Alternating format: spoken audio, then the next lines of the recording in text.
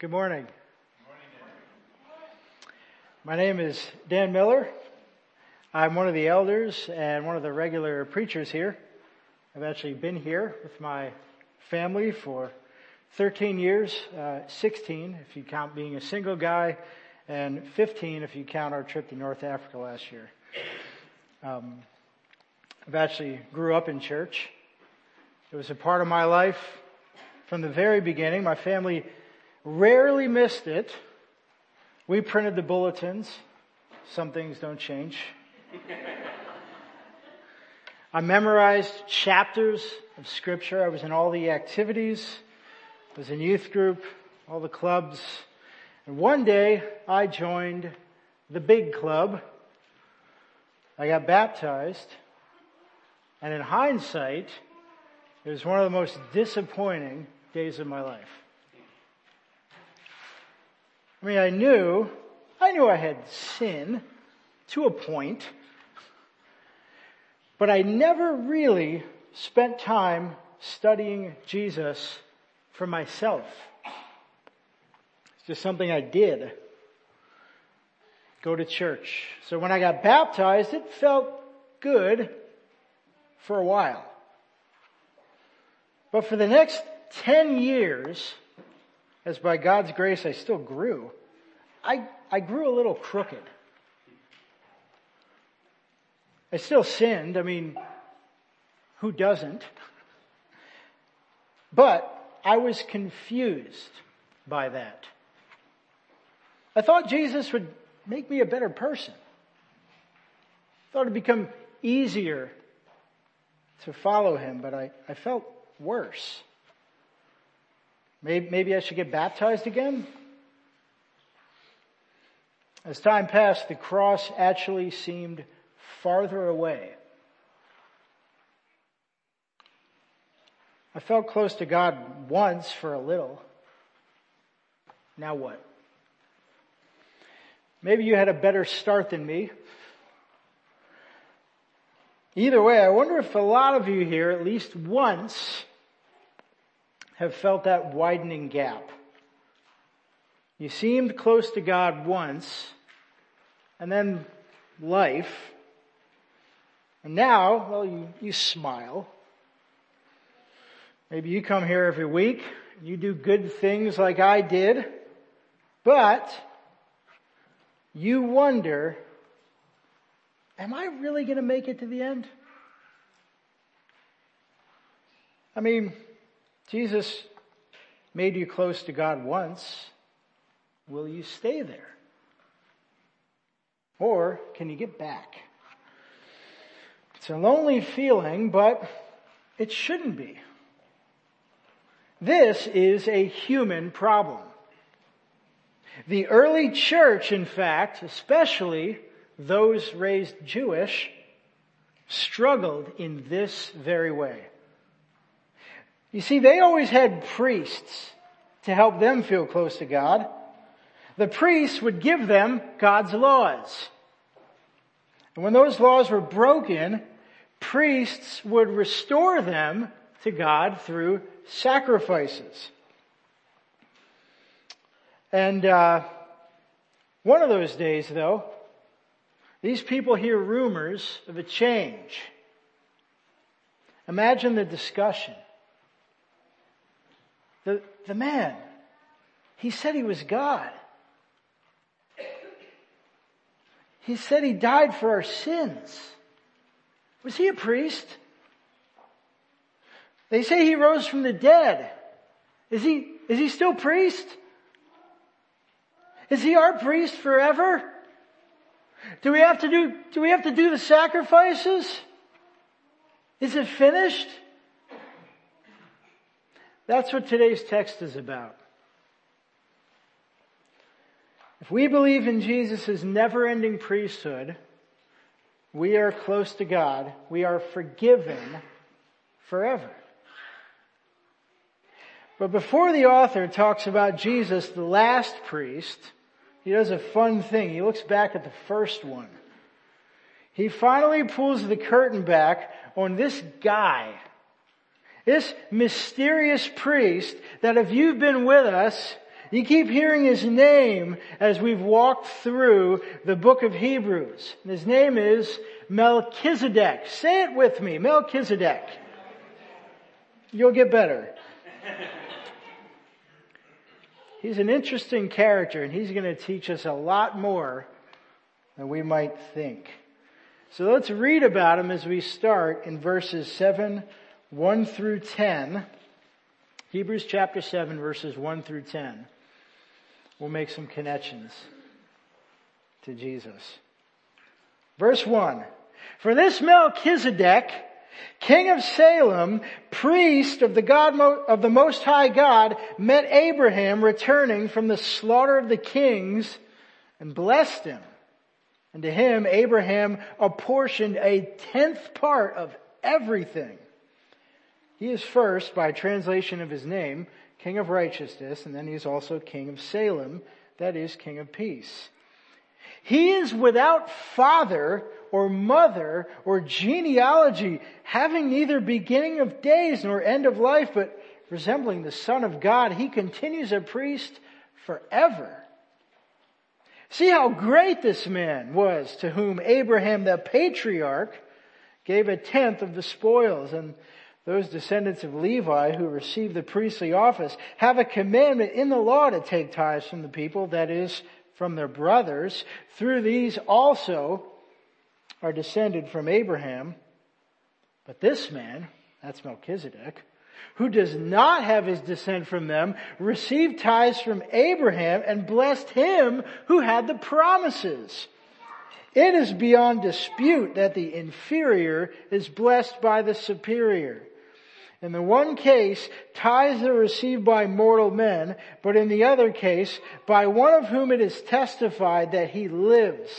One might even say that Levi himself, who receives tithes, paid tithes through Abraham, for he was still in the loins of his ancestor when Melchizedek met him. Boy, doesn't that just clear it all up?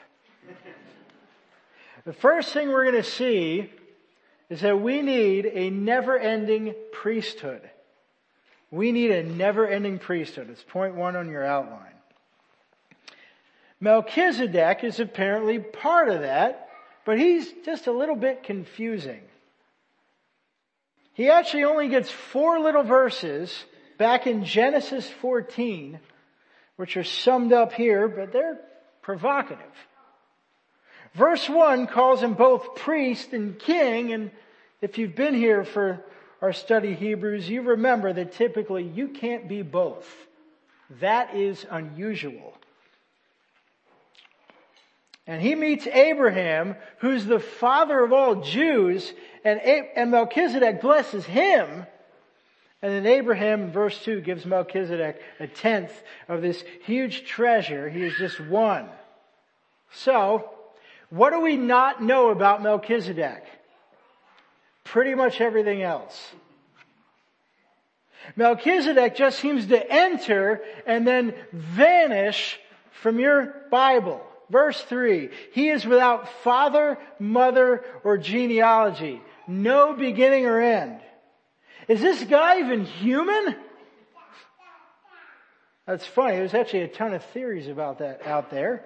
I know a lot of them now, and you can talk to me afterwards if you'd like to talk about those theories. Some people suggest Melchizedek is an angel. Some even call him a New Testament special appearance of Jesus himself. But, after all that digging, I don't think the text points to the supernatural.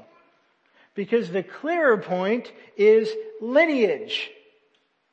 All Jewish priests are supposed to be part of a family, the family called Levi. That's why you'll see that the priesthood is called the Levitical priesthood. But Melchizedek isn't part of that family. And here's one reason. Levi wasn't born yet. So is Melchizedek a real priest? Well, here's the funny thing. Abraham seems to think so. And the author seems to think so. So we should. There's 2 reasons why. Number one, Melchizedek gives a blessing. Verse 6. Abraham, who has this promise from God, if you remember, that promise is, you're going to be a great nation, though he has no kids. He's blessed here in the pursuit of that promise by the priest Melchizedek. And look at verse 7. Melchizedek is called superior to Abraham because he does the blessing. It's important. Second, he receives an offering. It's the giving of 10%, or if you're a church kid, tithe. Phrase. Verse 5 tells us that Levitical priests would later have this very job. So who's Melchizedek collecting from? Abraham, from whom all Jews came and all Levites came.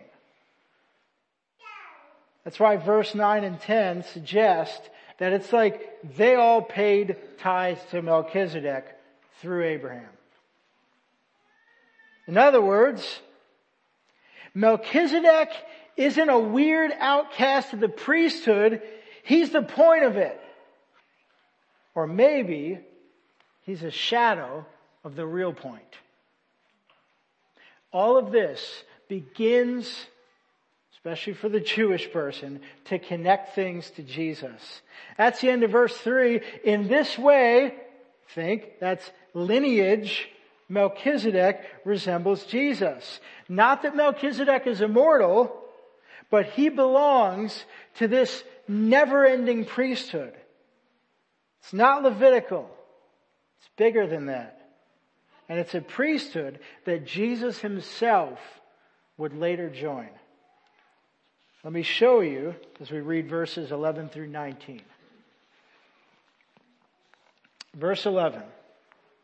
Now, if perfection had been attainable through the Levitical priesthood, for under it the people received the law, what further need would there have been for another priest to arise after the order of Melchizedek, rather than one named after the order of Aaron?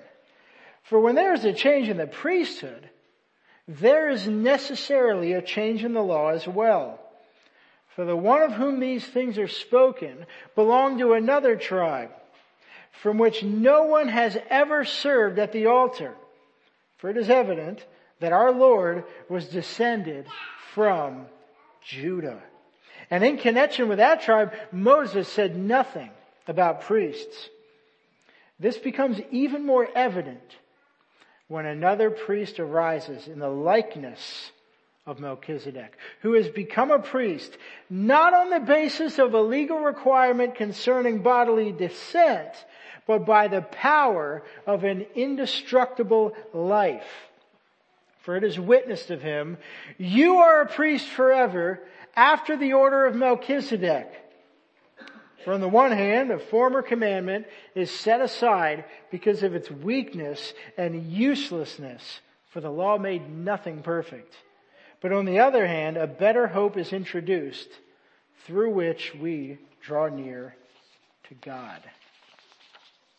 The second thing, friends, that we learn is that we have a never-ending priest.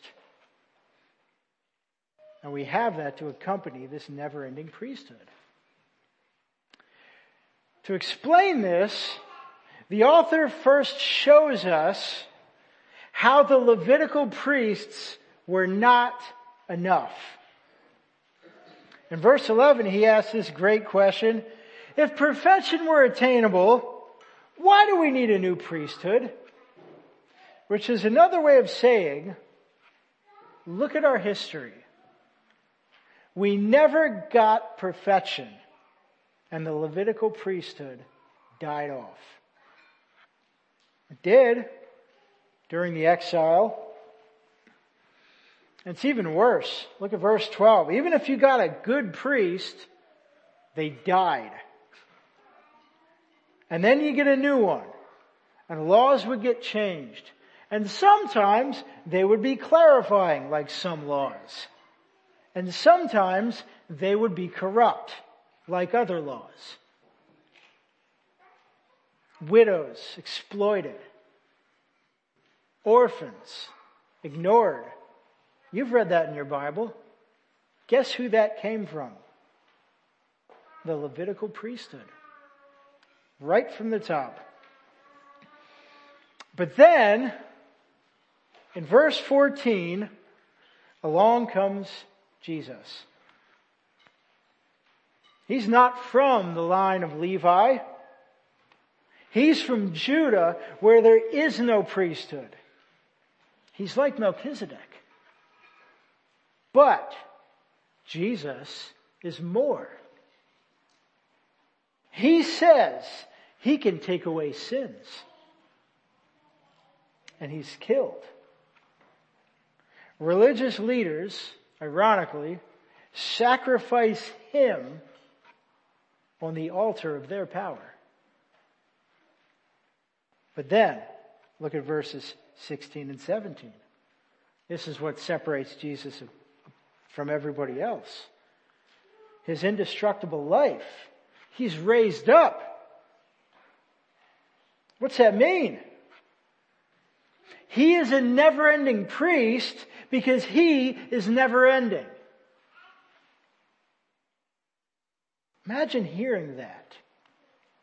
After a lifetime of sacrifices, waxing and waning with wondering how close to God you really are, serving under a corrupt priest. And then you hear of this. How is this possible? How is this possible? It's possible because it depends on God and not on man. I mean, who is the one who promised a great nation to Abraham? It wasn't Abraham. It was God. And this was a promise blessed by the priest Melchizedek. And then the people and the priests failed. So Jesus came to be the last priest they would ever need. The author shows us this was all part of the plan by going back to Psalm 110 here in verse 17. And in that chapter of the Psalms, God says this to Jesus. You are a priest forever after the order of Melchizedek. In other words, to the Jewish audience, what Melchizedek started, Jesus finished. Jesus is a never-ending priest in a never-ending priesthood. So how's a Jewish person responding to all this? You can imagine the discussion. Okay, so what do I have to do? More laws? New ones? Are they better? If Jesus is God, does he make sacrifices every day? What if I break God's law now? Look at verse 19. The law doesn't make people perfect. It just reveals imperfection. So do the sacrifices end? Can people really be forgiven forever? Can you? Good question. Let's find out. Verse 20 to the end. And it was not without an oath, the priesthood. For those who formerly became priests were made such without an oath. But this one was made a priest with an oath by the one who said to him, the Lord has sworn and will not change his mind. You are a priest forever. This makes Jesus the guarantor of a better covenant. The former priests were many in number because they were prevented by death from continuing in office, but he holds his priesthood permanently because he continues forever. Consequently, he is able to save to the uttermost those who draw near to God through him, since he always lives to make intercession for them. For it was indeed fitting that we should have such a high priest, holy, innocent, unstained, separated from sinners, and exalted above the heavens. He has no need, like those high priests, to offer sacrifices daily, first for his own sins, and then for those of the people, since he did this once for all, when he offered up himself. For the law appoints men in their weakness as high priests, but the word of the oath, which came later than the law, appoints a son who has been made perfect forever. So the final thing we learn here is that because in Jesus we have a never-ending priest and a never-ending priesthood, we can trust that forgiveness never ends. We are forgiven forever. In verse 21, God is speaking to Jesus again. The Lord swears and won't change his mind. You are a priest forever. God is staking his own name on it. This priesthood will not end. So what does this make Jesus? The guarantor, verse 22, of a better covenant, a better promise.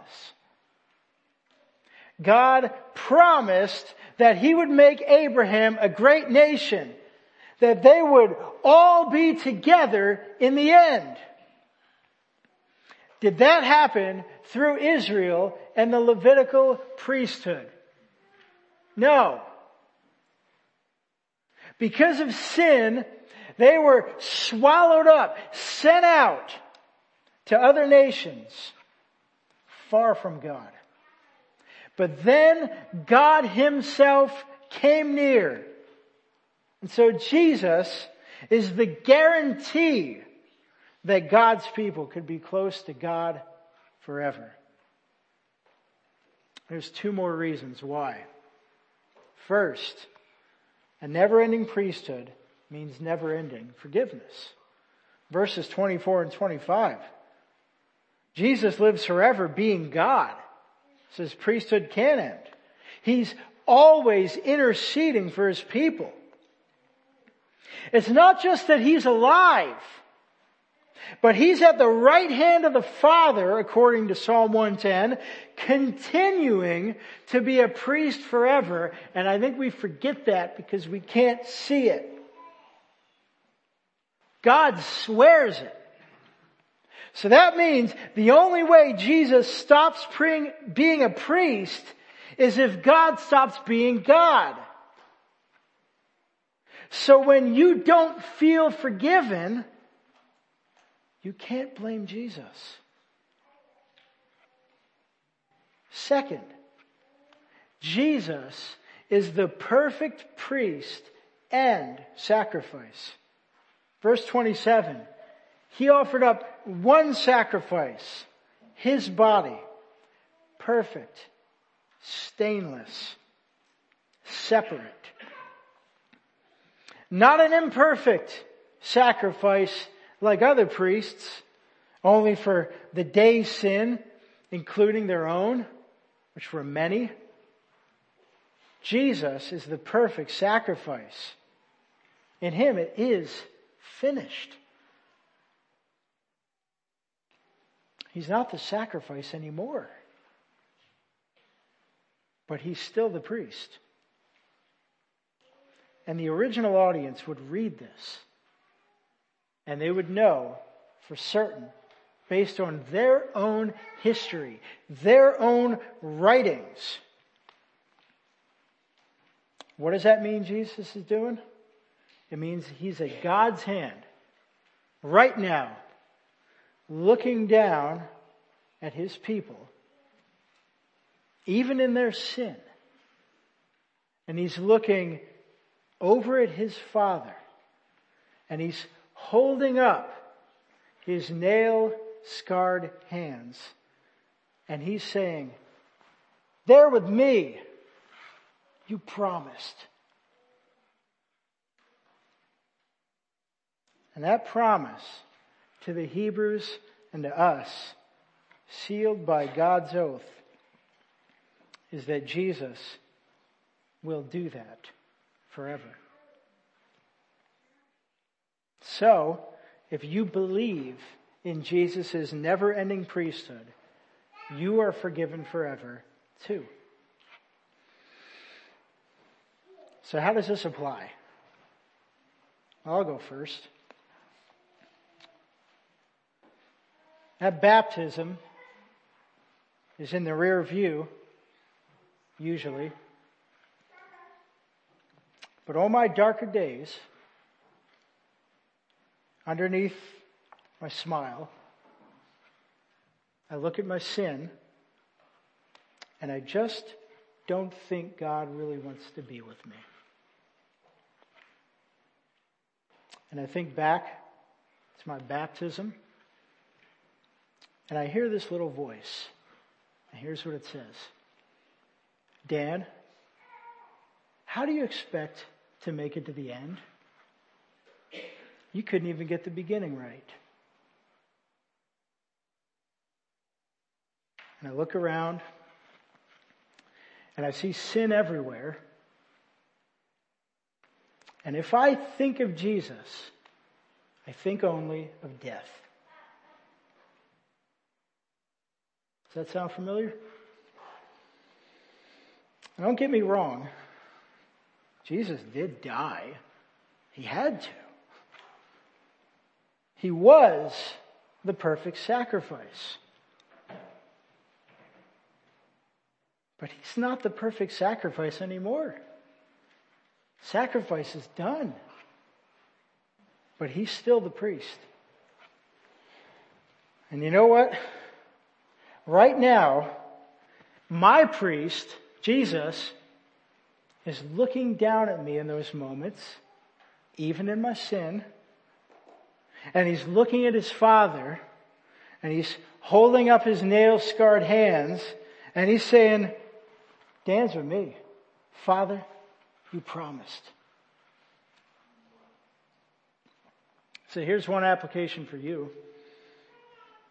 Remember that Jesus not only died for your sins, he lives as your priest. Remember that Jesus not only died for your sins, but he lives as your priest. Maybe the cross of Jesus seemed close to you, and now it seems far away. So now you try to add on to that. And you try to be good. You do all the rituals.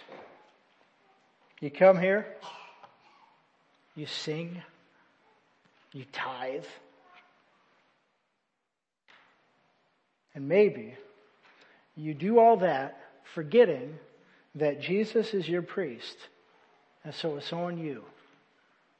You're the priest. And every day you wake up, and underneath the smile, you're not sure if you're going to make it. And so you're desperately offering little things to God in the hopes that maybe, just maybe, finally he'll accept you now. And you forget that in Jesus, you already are accepted. Friend, if that's you, please know that Jesus right now is looking down at you, even in your sin, and he's looking over at his Father, and he's holding up his nail-scarred hands, and he's saying, he's with me, she's with me, They're all with me. Father, you promised.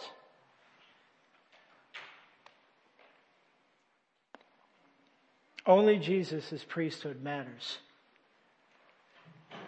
When you sin, no works, no self-harm, no self-denial will appease God. Because He's already satisfied. And it's not with you. It's with Jesus. To be close to God, you need a priest. And if it's not Jesus, it has to be you. Please take a lesson from Israel. You can't do it. But if Jesus is your priest, He really is the last priest you'll ever need. That's a promise to the Hebrews, and it's a promise to us. And it is a promise sealed by God. If you believe in Jesus' never-ending priesthood, you are forgiven forever. Let's pray.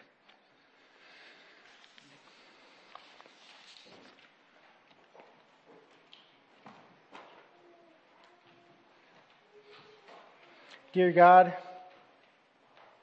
in a world where priests are caricatures on television and in movies and even in some places of worship, you are not fooled. There is forgiveness in one priest, and it's Jesus. And it is a forgiveness that we can bank on. Lord, help us to lay down our false mantle of high priest and to give it back to you. Help us to remember when we keep trying to finish your work that it's already finished on the cross. And we thank you, Jesus, that you rose again to give us hope. Amen.